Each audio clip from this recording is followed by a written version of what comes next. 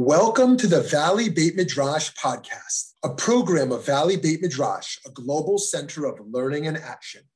We're bringing you the best in diverse, pluralistic Jewish wisdom, all with the goal of improving lives in our global community. I'm Rabbi Shmuley Yanklowitz. Let's get started.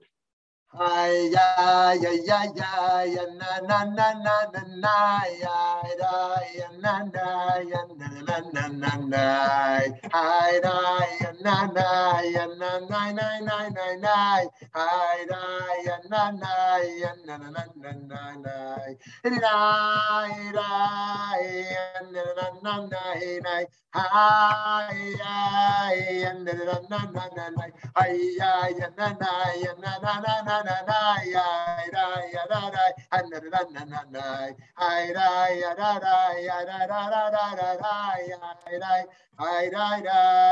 na, na, na, na. Shalom, shalom, holy friends. Wonderful to see you and be here with you today. Thank you so much for joining us. We have a great session today. Debate number 23 out of 40, the 40 greatest debates in Jewish history, and today is no exception. Prioritizing the poor versus equity toward all parties. I have a very short presentation today, giving us more opportunity for conversation. And I'd love to start with a little poll. Here. What are we most obligated to? 1, I am most obligated to almost always support the most disadvantaged. Option 2, if all else is equal, then I lean towards supporting the most disadvantaged. Or 3, I'm most obligated to defend truth, whether that supports the most poor or the most rich. Okay, so I know those are hard to choose from. But let's see where that falls out for you. Take a moment here. Okay, let's see the results.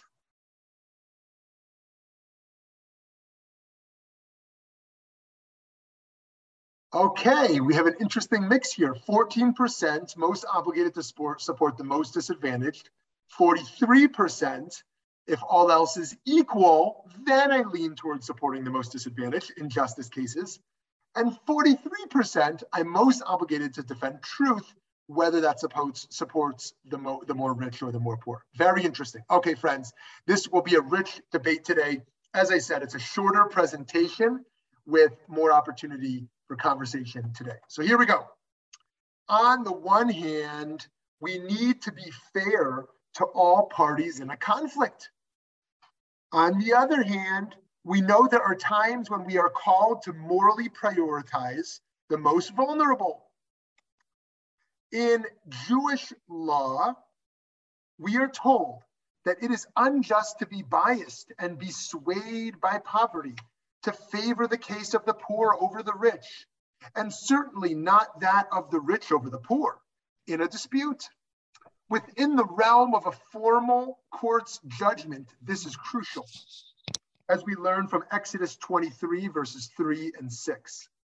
However, does this notion apply in other contexts?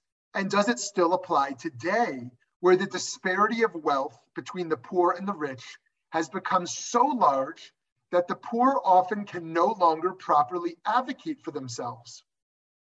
The rabbis taught in some cases we should indeed prioritize the more vulnerable party over whoever may be right. So here's a fascinating, one of my favorite Talmudic passages from Bava Metzia 83a, and here's what it says. Some porters negligently broke a barrel of wine belonging to Rabbah, son of Rav Huna. Therefore, he seized their garments. So they went and complained to Rav. Return them their garments, he ordered. Is that the law? Rabbah inquired.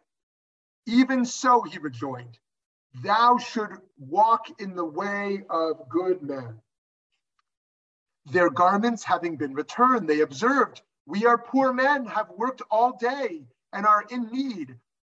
Are we to get nothing? Go and pay them, he ordered. Is that the law, he asked. Even so, was his reply, and keep the path of the righteous. Very interesting, friends. So just to recap what we said here, basically, there's a conflict between the employer and the employees. And in both cases, they go to the rabbi to resolve the conflict. And in both cases, the rabbi favors the workers over the employer, giving quotes from Mishlei, from Proverbs. So interesting enough, if it was truly the law, as he says it is, we would expect him to have quoted a very specific verse from the Torah. Instead, we see vague, broad verses that are quoted from the book of Mishlei, from Proverbs. This perhaps implies that the proper way to determine an appropriate mode of conduct may actually be lifnei mishurat hadin, above the letter of the law. Again, had it been the law, he would have quoted from the Torah, but instead he quotes from Proverbs as an abstract ethical principle, implying it's beyond the letter of the law. So beyond the specific mitzvot, we are called upon to be righteous in all ways possible. Here for Rav, that means prioritizing the vulnerable over the more powerful, regardless of who is technically more correct, regardless of who would win in a court of law. So friends, this notion of equality before the law is often a fallacy in today's America, since the poor have a more serious disadvantage in the courtroom. So many people without resources find themselves litigating cases, whether civil or criminal, in situations that put them up against resource-heavy individuals, corporations, and government entities. In too many cases, people with meritorious positions find themselves losing or just giving up because their relative poverty allows them to be ground down by their opponents and by the system. Every individual, of course, should have the same fair opportunity before the law, as we must be committed to truth and justice. But this is too often not the reality today. Even if it were true, Judaism teaches that we should act lifnei mishurat hadin, above or beyond, literally, within the letter of the law, to support the most vulnerable. Indeed, we learn that God created and destroyed many worlds that were built upon the foundation of din, of judgment. And then God finally created this world built upon rachamim, on mercy. Our world cannot exist on pure judgment. Rather, as fallible beings, we rely upon the grace, empathy, and kindness of God and humanity. Friends, just internalize that for a moment, that God created many worlds, our tradition teaches, and had to destroy those worlds. Because if those worlds were created on truth and absolute justice, they couldn't sustain, given how fallible human beings are. And so this world is built not on truth and justice ultimately, but on mercy, on rachamim, on gentle kindness. In turn, as humans created in the image of God, we should act with grace, empathy, and kindness towards others. In the Shirat Hayam, Song of the Sea, sung by Moshe and the Israelites upon safely crossing the Red Sea, Moshe praises God with the words, Zeh keli ve'anvehu. This is my God, and I will glorify God. The Talmud explains that one way to glorify God is to emulate divine behavior. Just as the divine is merciful, so must you be merciful, right? To be like God as an ethical mandate is to create a world of gentle, loving kindness. We must be moved toward mercy for those who are suffering, and this must affect how we build society. Former President Obama explained the importance of empathy in jurisprudence when choosing Supreme Court justices. Quote, I will seek someone who understands that justice isn't only about some abstract legal theory or footnote in a casebook. It is also about how our laws affect the daily realities of people's lives. I view the quality of empathy of understanding and identifying with people's hopes and struggles as an essential ingredient for arriving at just decisions and outcomes, end quote.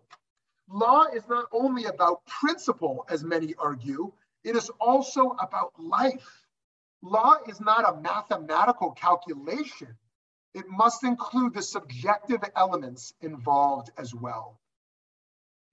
In a recent book called Noise, the authors explain just how wildly different results emerge in different courtrooms with very similar cases.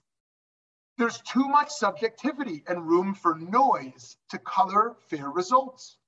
On the other hand, we don't want non-human algorithms to resolve matters in our justice systems. How can we find the right balance to objectivity and subjectivity, to formalism and empathy?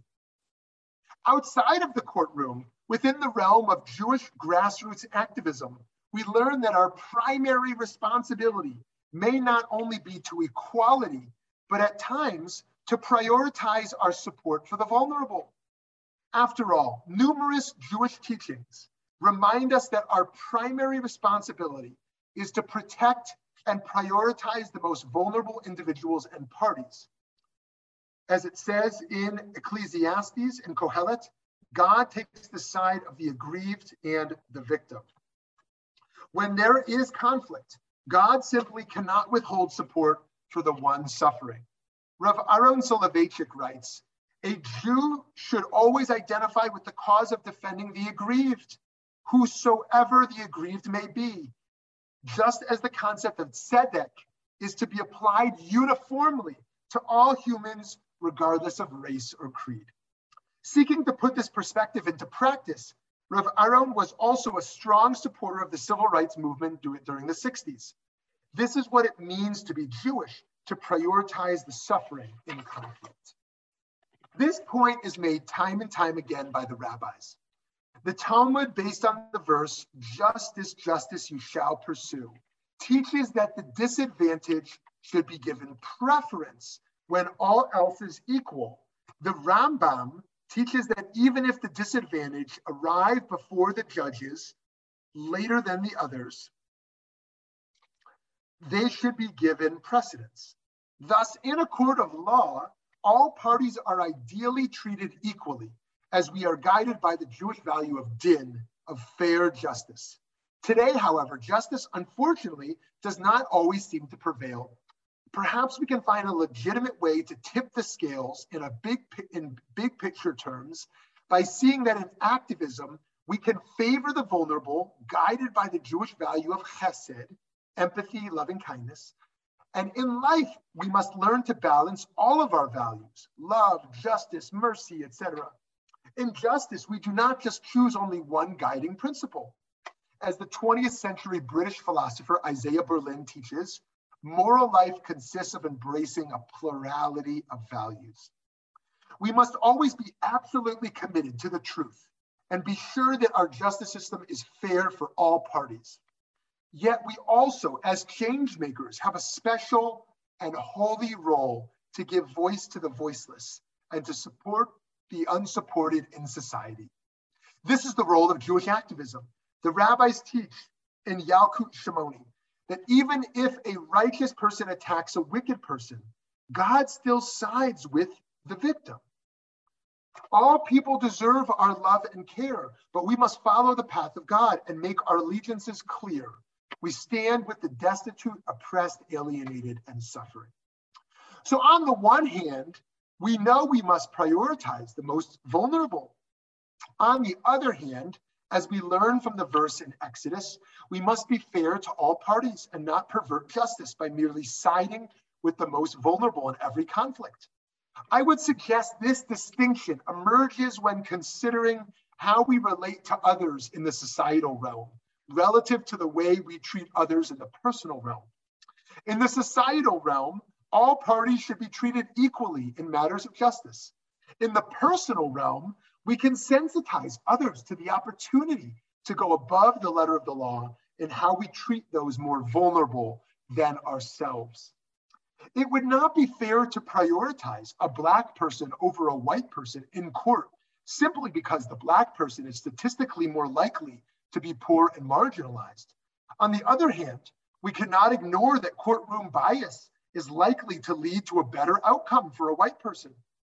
It would not be fair to support a claim from a Palestinian Muslim blindly over a claim for an Israeli Jew simply because the Palestinian individual is likely to be less privileged than an Israeli. On the other hand, we cannot ignore the Jewish bias that we as Jews might automatically believe the Israeli and discredit the Palestinian. It would not be fair to blindly believe the union over the corporate owners just because the workers make a lot less money than the owners. On the other hand, we know that without collective organizing, workers historically have been taken advantage of by wealthier individuals.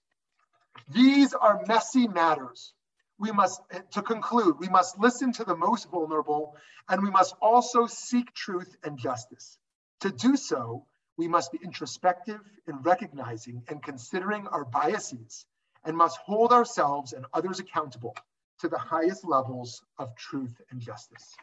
Okay, friends, I'm going to pause there, and I would love to hear from you on this big topic of prioritizing the poor versus equity toward all parties. Lauren Blatt, I see your hand is up.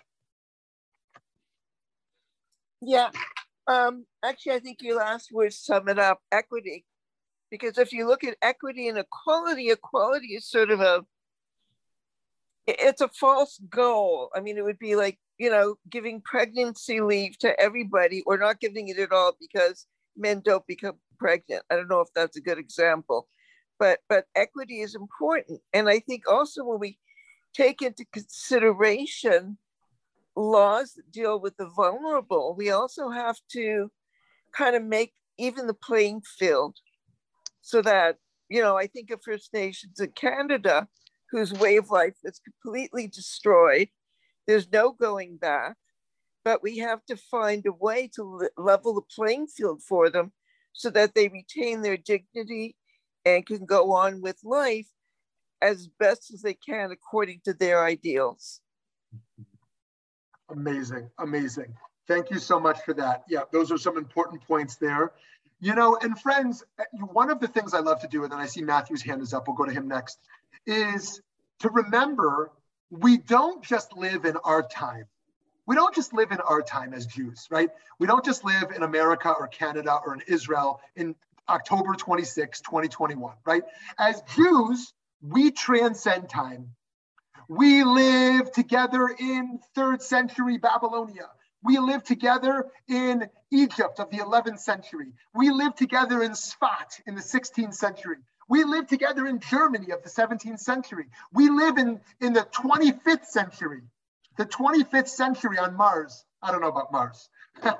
Wherever people are going to live in the 25th century, probably not this planet, unfortunately, but wherever they're going to live. As Jews, we transcend time. And one of the reasons I say that is that it's too easy to view the question of justice from a lens of today. Where do we stand with full rights as Jews living in America or in Canada or in Israel with sovereignty? And we should remember, what was it like to be a second-class citizen at best? If you were a Jew living in Egypt in the 11th century, right? If you were living in Poland in the 18th century, right? If you lived under the Romans or the Greeks, right? What was it like? And so how did we imagine Jews might get a fair trial where Jews were not full citizens, when Jews were not treated equally? And even today, Jews living in many countries around the world, unlike here in North America, where there will be a heavy bias against Jews. And so on the one hand, we might think of ourselves as the powerful ones. American Jews, by and large, are doing pretty well, although you may have seen the new studies that were released today that showed that 40% of American Jews over the last year changed their behavior because of anti-Semitism. The way they behaved in society, they changed because of rising anti-Semitism. 1 out of 3 college students, at least, demonstrated that they had fears of anti-Semitism on campus over the last year. And so, yes, American Jews are by and large safe and powerful and privileged in many ways. and yet there are rising threats. And so we have to think about this question within our own time where we trust the courts, and also in other time periods where we don't trust courts. Yes, Matthew. I was going to say COVID has accelerated some of these questions. Yeah. And it's not a very simple issue or question. And I refer to the fact that people, for example, could not pay their rent. Right. So the federal and state governments said there is a moratorium on paying rent. But there was no moratorium on landlords, be they corporation REITs with billions of dollars or someone who owns a 4-family home, paying their taxes, their heat, their insurance, and other things.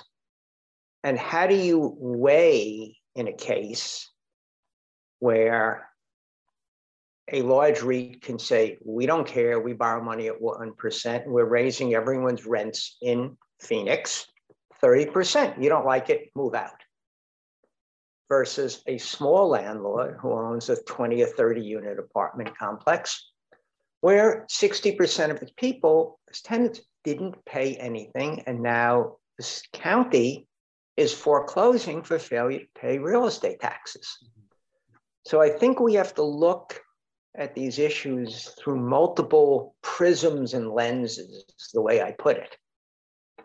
Matthew, that's a perfect example. So how would you address that crisis? I don't know the answer. Yeah. For example, I worked in New York for many years in real estate. We were third-party managers. And one of the properties that we managed was a very high-end co-op. High-end is an understatement. There are 105 apartments and 25 employees. God forbid you don't have an in-house painter if there's a scuff mark on the hallway. Well, none of the commercial tenants paid rent last year because of COVID-19. And as wealthy as these people were, everyone had to pay 25% more in their monthly charges. And how do you deal with the elderly retiree widows and widowers who have $3 million apartments, but their income isn't great, versus the Wall Street hedge fund person who has ample funds? In this particular case, the board dipped into reserves and borrowed money to not raise the maintenance the necessary amount. The downside, though, is they're now, and I've been doing some consulting for this, my former New York employer on this particular building, they have decided they can no longer afford to have the payroll they have with someone pushing the button in the automatic elevator, because God forbid you should have to touch anything. They're going to lay off 4 full-time employees in the next 6 months. I don't know where equity comes in these very diverse issues. Here, you could say, oh, Mrs. Smith can clearly afford it. Mrs. Smith is someone I actually know. She was a friend of my parents. She's in her late 90s.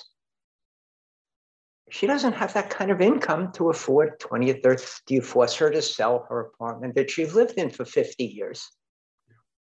I don't know the answer. Yeah. Other than to say there is no simple answer in these cases. What is society's obligation? Well, the federal government gave the state of Arizona hundreds of millions of dollars to give to tenants, to give to landlords. And the state of Arizona hasn't given virtually none of it out. Right. So yes, I just don't know the answer on a micro level. You do what you can, but on a macro level, I don't know where you are. Right. Beautiful. Matthew, I'm so glad you brought up that case. It was actually exactly a case I was thinking of throughout this session. And I think what Matthew just made the case for so articulately is really a case against hard ideology. Hard ideology is the death of thought. It basically says, no matter what the details are, here is my ideology I'll impose upon any political, economic, social dilemma. And I think what Judaism tries to do is push us post-ideology. Yes, of course, we can never fully separate from ideologies, but basically says, look at all the details, think about all the parties, think about the outcomes of choices that will be made. Because you're right, if you call for a moratorium to paying all rent, and then you don't have the big banks, involved, then what happens to property owners that this is their livelihood, that basically have to go under because they're not receiving any rent? We have to think about all parties. And so, or here's another case. If you take, because we live in such binaries today, if you take the extreme fringes of the Blue Lives Matter movement and the extreme fringes of the Black Lives Matter movement, where the former is basically racist, denying that there's any brutality at all towards people of color, and the latter is rabidly anti-cop, that you can't possibly be a cop and be a decent human being. And you take extreme measures like that, and you find a total disregard of any facts in messy situations of how do you police a society. Or you take a case that in postmodern philosophy, the postmodernists argue, perhaps cynically, that every new form of progress leads to a new form of oppression. Okay, great. So you just solved the crisis for people who don't have to pay rent, during COVID. But now you created a new problem for a whole other group of people unfairly. And so how do you actually come to just conclusions that are fair to all parties? And this is incredibly complicated. Yeah, Matthew, you want to jump back in? Well, there is no solution to any of these issues that doesn't hurt or harm someone. If you accept that as a given, then the question becomes, how do you help the people who, in a sense, are collateral damage to a greater societal good? And that is the safety net. It's missing. So if everyone gets an electric car and the gasoline stations all go out of business, for a climate perspective, that might be good, but they are collateral damage to what we seem to believe is a step forward for all of society. How do you address the collateral damage? Right, great. Yeah, that's a great question. Just before we go to Eileen, and so this comes up all over the place. Literally, almost every issue intersects with this. Take the case of taxing the most rich, right? According to some of those most rich, they would argue, oh, this is unfair. I made this money. I shouldn't be taxed extra because I'm more rich. According to others, this is fair because the society as it's structured enabled them to become most rich. Take the case of refugees. Some would say, oh, this is unfair that refugees come here and we have to pay for them, in the resettlement process. Others would say, this is fair. This is what this country is built on. We all, to some degree, or many as immigrants or refugees. And so to Matthew's point about collateral damage, and the environmental movement is another great example of industries that get put out of business. Or in some cases, businesses, if you raise the minimum wage, some businesses, it really won't affect their ability to be profitable by and large.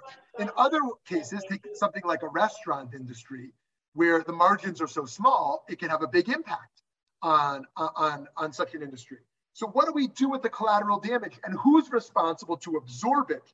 And I think that one of the roles of government may be to absorb so that no individual parties unfairly are hit with collateral damage. How is there a buffer that kind of provides some protection to vulnerable parties on all sides, that when major shifts happen, there is some landing spot for them?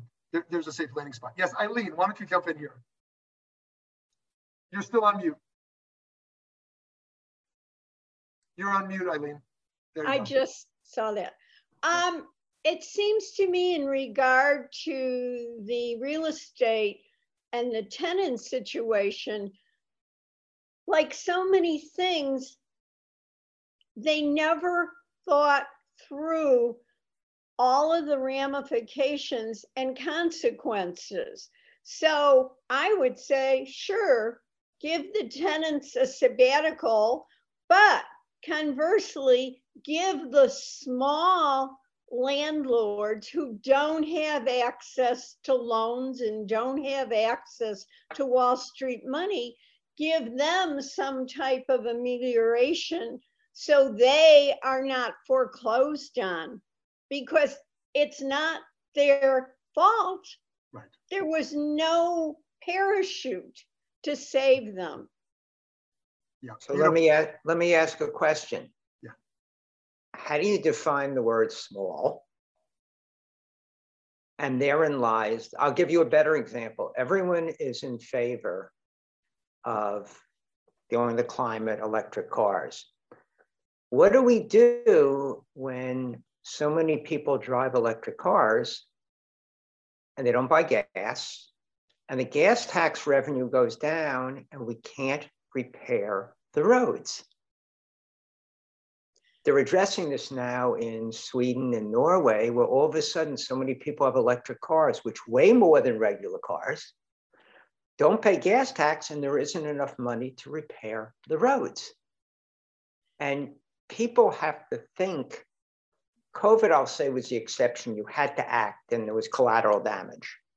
But how do you think 5, 10, or as Rabbi Shmuley said, 500 years out when we're living someplace, how do you think about the future? And you can't, and at some point, if you think too much, you take no action. As Heschel said, you pray with your feet. You have to move. Yes, I really, just before we go back to you, Eileen, I really think that this is one of the great challenges of moral leadership and one of the great exercises of Talmudic moral reasoning, which is to say, we have to be aware of the collateral damage that emerges with every moral choice. There's virtually no moral choice that doesn't have collateral damage. And that also is opportunity cost. If I choose to donate $10,000 this year, or whatever 10% of someone's income is, in choosing to donate that, I'm also aware that I chose not to donate to that other option as well, right? And so every choice has other choices that were available, and some choices themselves create damage. Even when we're curing, we are damaging. And so one of these things that they're debating now in vaccination is, okay, who should get the booster shot, and when should young children get a shot, and how do we weigh up the risks versus the potential rewards? And at what point do we say that this will offer more protection than the potential damage to a small group? They say, look, the collateral damage is going to be minuscule. The risk is incredibly minuscule. And yet those people are the collateral damage to the solution. And it's the right solution that they should be vaccinated, because it's going to protect far more people. But nonetheless, there's always collateral damage. The people that the vaccination will create harm for, or will not, again, a very small population. Nonetheless, it's there. And so, yeah, and I think Matthew brings up an important case there in regards to roads and to gas. Yes, Eileen, to you, and then we're back to Scott. And then Scott is going to be up. Yeah. Okay, so okay, I'm not muted, right? Right. Okay, so I think we need to look and say that gas stations are going to morph. They're going to become electric power stations for cars.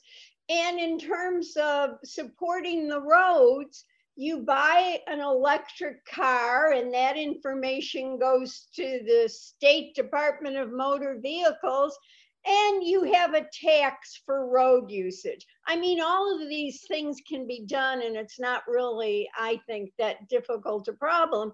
It's just that we have to think outside the box.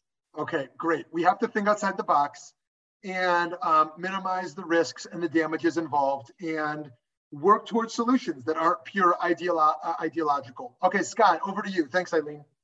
So this may be a unfair question. Conservatives like to ask about original intent.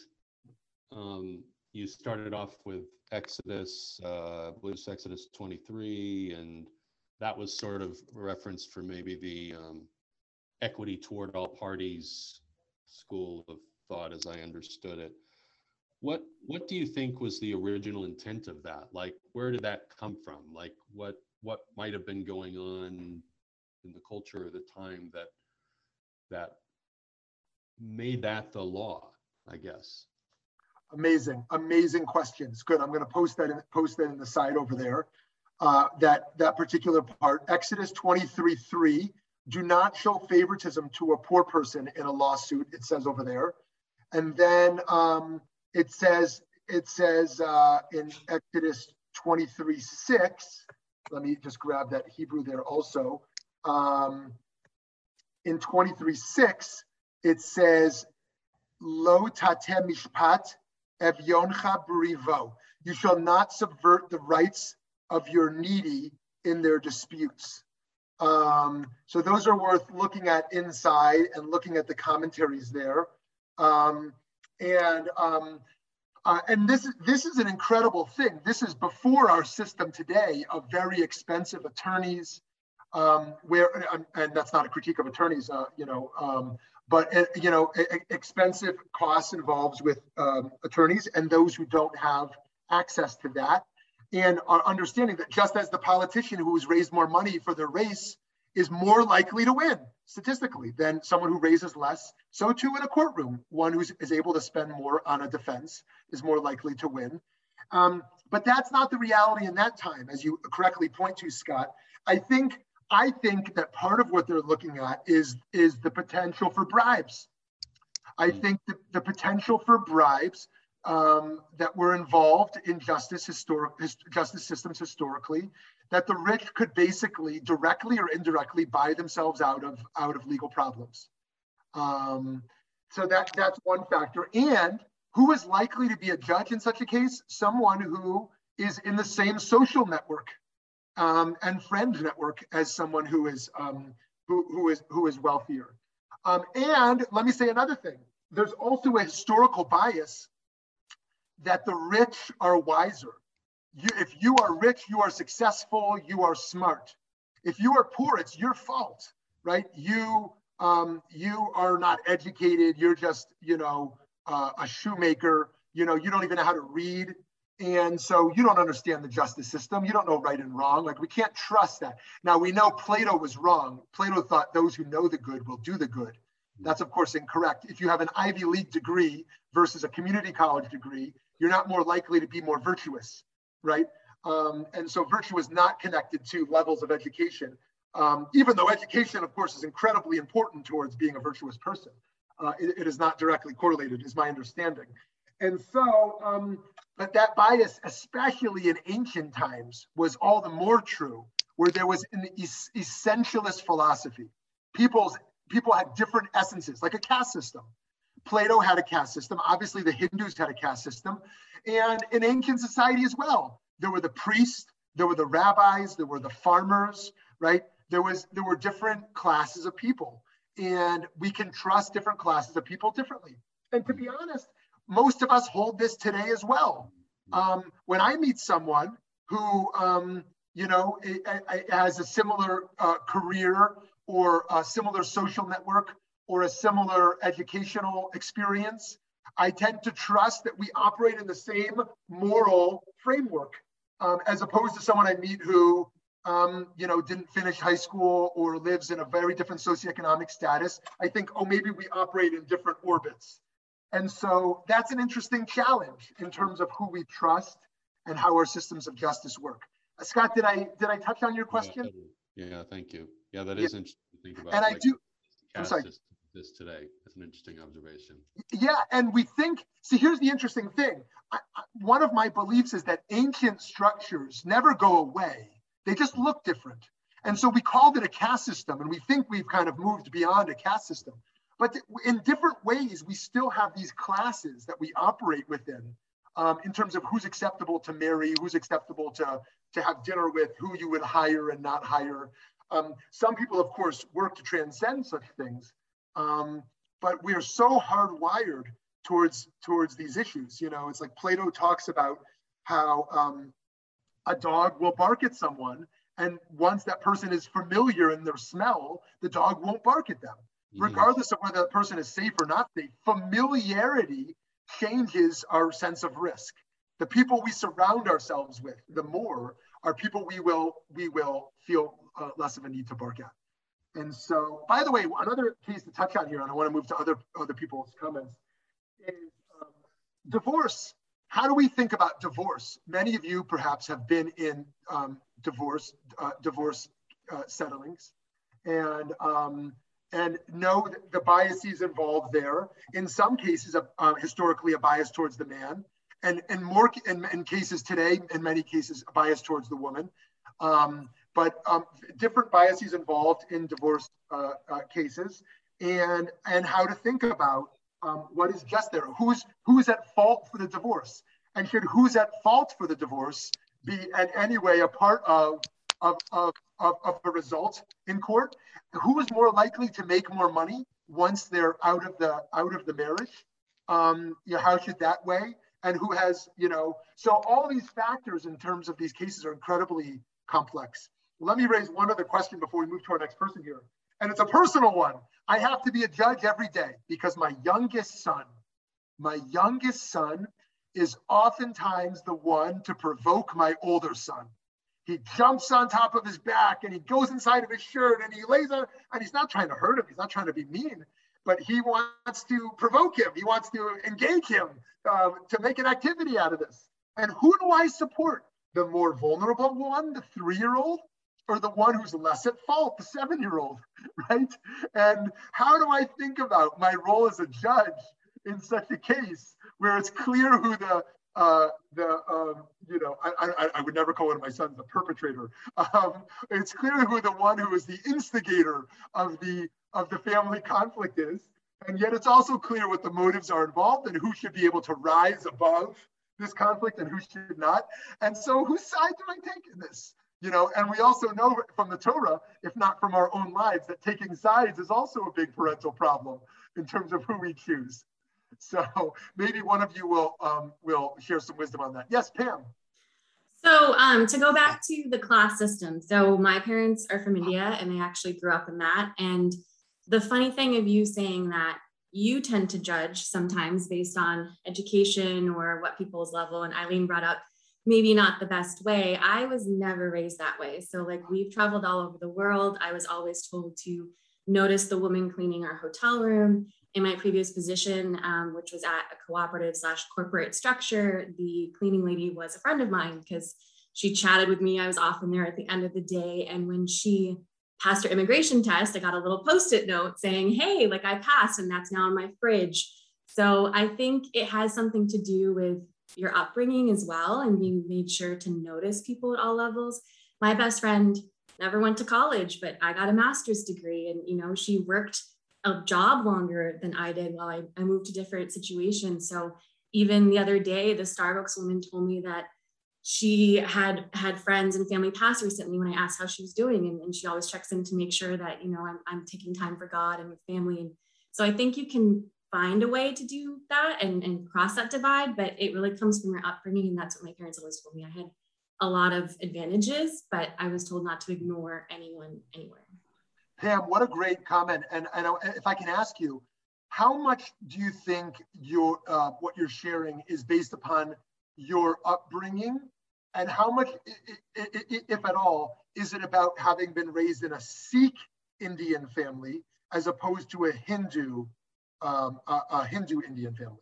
Is Sikh culture have a difference on the caste system than Hindu Indian culture? So yes, culturally the caste system is a little different, but not in the sense of those who are rich and those who are not. I mean, my family's from military and business background. My mom was old money. My dad was a farmer. He married up. So, there are a lot of ways where that could not have worked out. And when you go back, yes, there's still certain levels of, like we don't go to the slums. I go to the nice neighborhoods, and I go to the well-to-do areas and the touristy parts, and they shelter me from some of that. So the caste system is very real. And even within, I think, Sikh and Hindu communities, there's a huge difference. And in Sikh communities, it would be like, whose family is a doctor and who has this and that. Like, it still exists to some degree. But I think it depends. It's also my upbringing here. So being an immigrant and then having to work really hard and expose us to multiple different cultures and having to be a minority and like understanding that we had to make our way by being accepted by others and accepting others. Awesome, Pam. Thanks so much. Awesome. Okay, who else did we not hear from yet? Who wants to jump in? Michael. I think too, and one thing I'm thinking about this is these are questions at many different levels. We have the legal and from the political. We have the religious, and it comes down then to the individual level. Because first of all, the request that we could support that would be good and positive by def are unlimited. We could easily, for very positive things, give away our wealth multiple times. And how do we prioritize?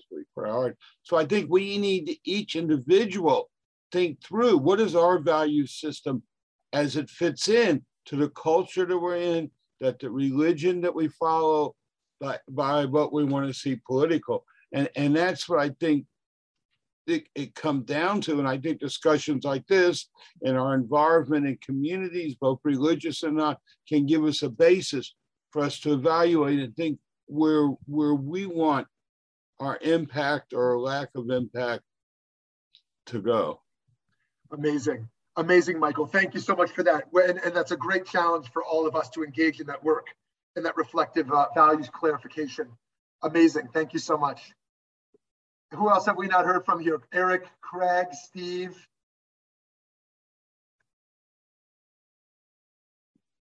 So I have a question. If you have a justice system, and it seems like part of this question is we're trying to define what do we mean by justice? What is justice? And in that process, if we've got a system that is weighted to the wealthy and the powerful, can you get to truth in that system? If you are not getting to true justice, if it's out of balance and out of whack, can you get to truth? And is truth the purpose of justice? Is that where we're going? Is that what we want from this? Or are we just trying to balance the scales a little bit, help them? How much is a fraction of justice going to be acceptable to get us by? So yeah, I think that's what this has brought up for me. Right. Okay. Awesome, Yehuda. Thank you for that. Those are profound questions. What form of justice? As we know, there are dozens of kinds of systems of justice, historically and even today. And what do we even mean by that? Getting clarification. And do we want little changes in the system or large ones? And as Michael says, is truth relative or absolute? What are we ultimately trying to get at here? And is it even achievable? And so I think that's a fantastic question to raise. And when we move beyond the courtroom into distributive justice, meaning sometimes we talk about social justice, we talk about economic justice or distributive justice, we talk about retributive justice, we talk about criminal justice, we talk about really a whole range. So to move to one of distributive justice, I once heard Professor Amartya Sen share this old tale that they found, and you may have heard me share this before because I think about it a lot, that in a village they find a flute. And there are 3 claims to the flute. The first claim is the person who says, I am the only one of the 3 who will never be able to afford a flute, right? I should get the flute. The second one says, I made the flute. I should get the flute. And the third one says, I can play the flute for the village better than anyone else ever can or will play the flute. So do we choose the first because the first is the most poor and never be able to afford a flute? Do we choose the second because this is the person who, after all, made the flute? It's their property. Do we choose the third because they could bring the most joy to the community as the person who can play the flute the best? And just in that example, you can see 3 conflicting ideologies around distributive justice and who gets the right to the flute. So thank you, Yehuda, for asking those profound questions. Eric or Steve, either of you want to weigh in? Steve. I'm kind of strongly adherent to legal justice. I want society to change it if society feels it needs to be changed, but there are so many exceptions to the rule.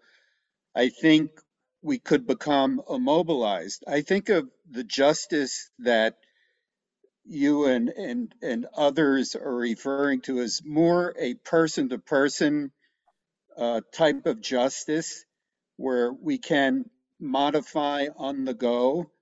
But I just don't see how we could live in a system which is constantly making exceptions to the overall legal societal sense of law. Yes. For instance, Pam brought up something really great, and I loved listening to what you were saying. I thought it was phenomenal. Do we, when someone is arrested, do we immediately say, was your family very, very strong and supportive of you, or do we make exceptions because your family was absent? And the end, that's the end of my comment. Right, Steve, yeah, this is a fascinating point. And actually, what we start to get into there are mitigating factors in sentencing. Is this a passion crime? If it was a passion crime, the person's going to get a lower sentence than if the person, it was all premeditated, right? And actually, if we show that a child himself was abused as a child, and now they're abusing as an adult, they're likely to get a lesser sentence than if this was simply viewed as an act of cruelty rather than as somebody acting upon their own trauma. So there are all these exceptions in sentencing that emerges in ways that might feel fair or unfair based upon these mitigating factors that people are in. If someone who is rich steals something, how is that sentencing different than someone in desperate poverty who steals something? And so Steve raises this great point of like, how do you maintain a legal system that operates by exceptions, that breaks certain rules or breaks certain precedents in order to accommodate different needs? If somebody crosses the border illegally to move to the country because they're already rich and they're here to make a bigger riches, is that a different case than someone who crosses the border illegally because they're fleeing war or poverty, right? Or is it really the same thing, right? How do we think about the law when there's different factors in people's lives? If a woman was being abused in a marriage and she wants a divorce, should her settlement be different?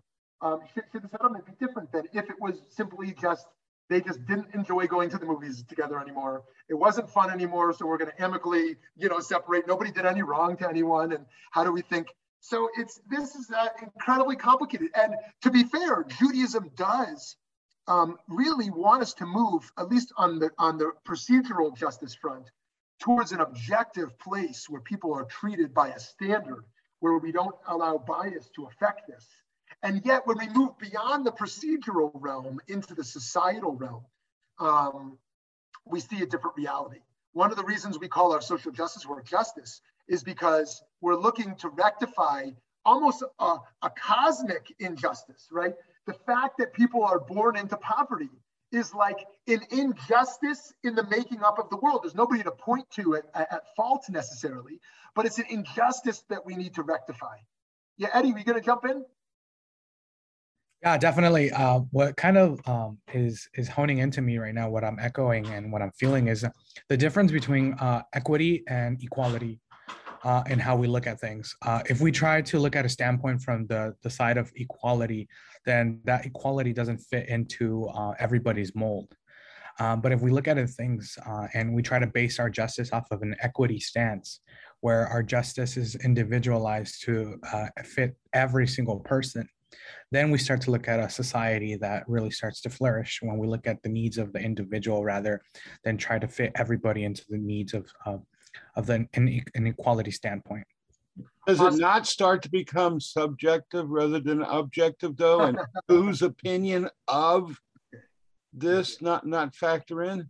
Okay, great. So let's go to Eddie's point and then Michael's point, and then we'll call it a day. So to start with Eddie's point about equality versus equity here, this is really an important comment. And I think part of what emerges there is the issue of proximity. In equality, you don't need any proximity or relationship. You just have to say, everybody should get the same stuff. Everybody should get the same stuff. I don't care who you are, or what your claim is, or what your claim is. Everyone should get the same stuff, right? Equity means you have to actually know what someone needs. You have to actually know what someone demands and what their situation is. Equity means you have to actually listen to them. And so equity puts a different challenge upon society than equality. And so how do you do that while being proximate, by being in relationship and trusting vulnerable groups in their claims ultimately towards equity?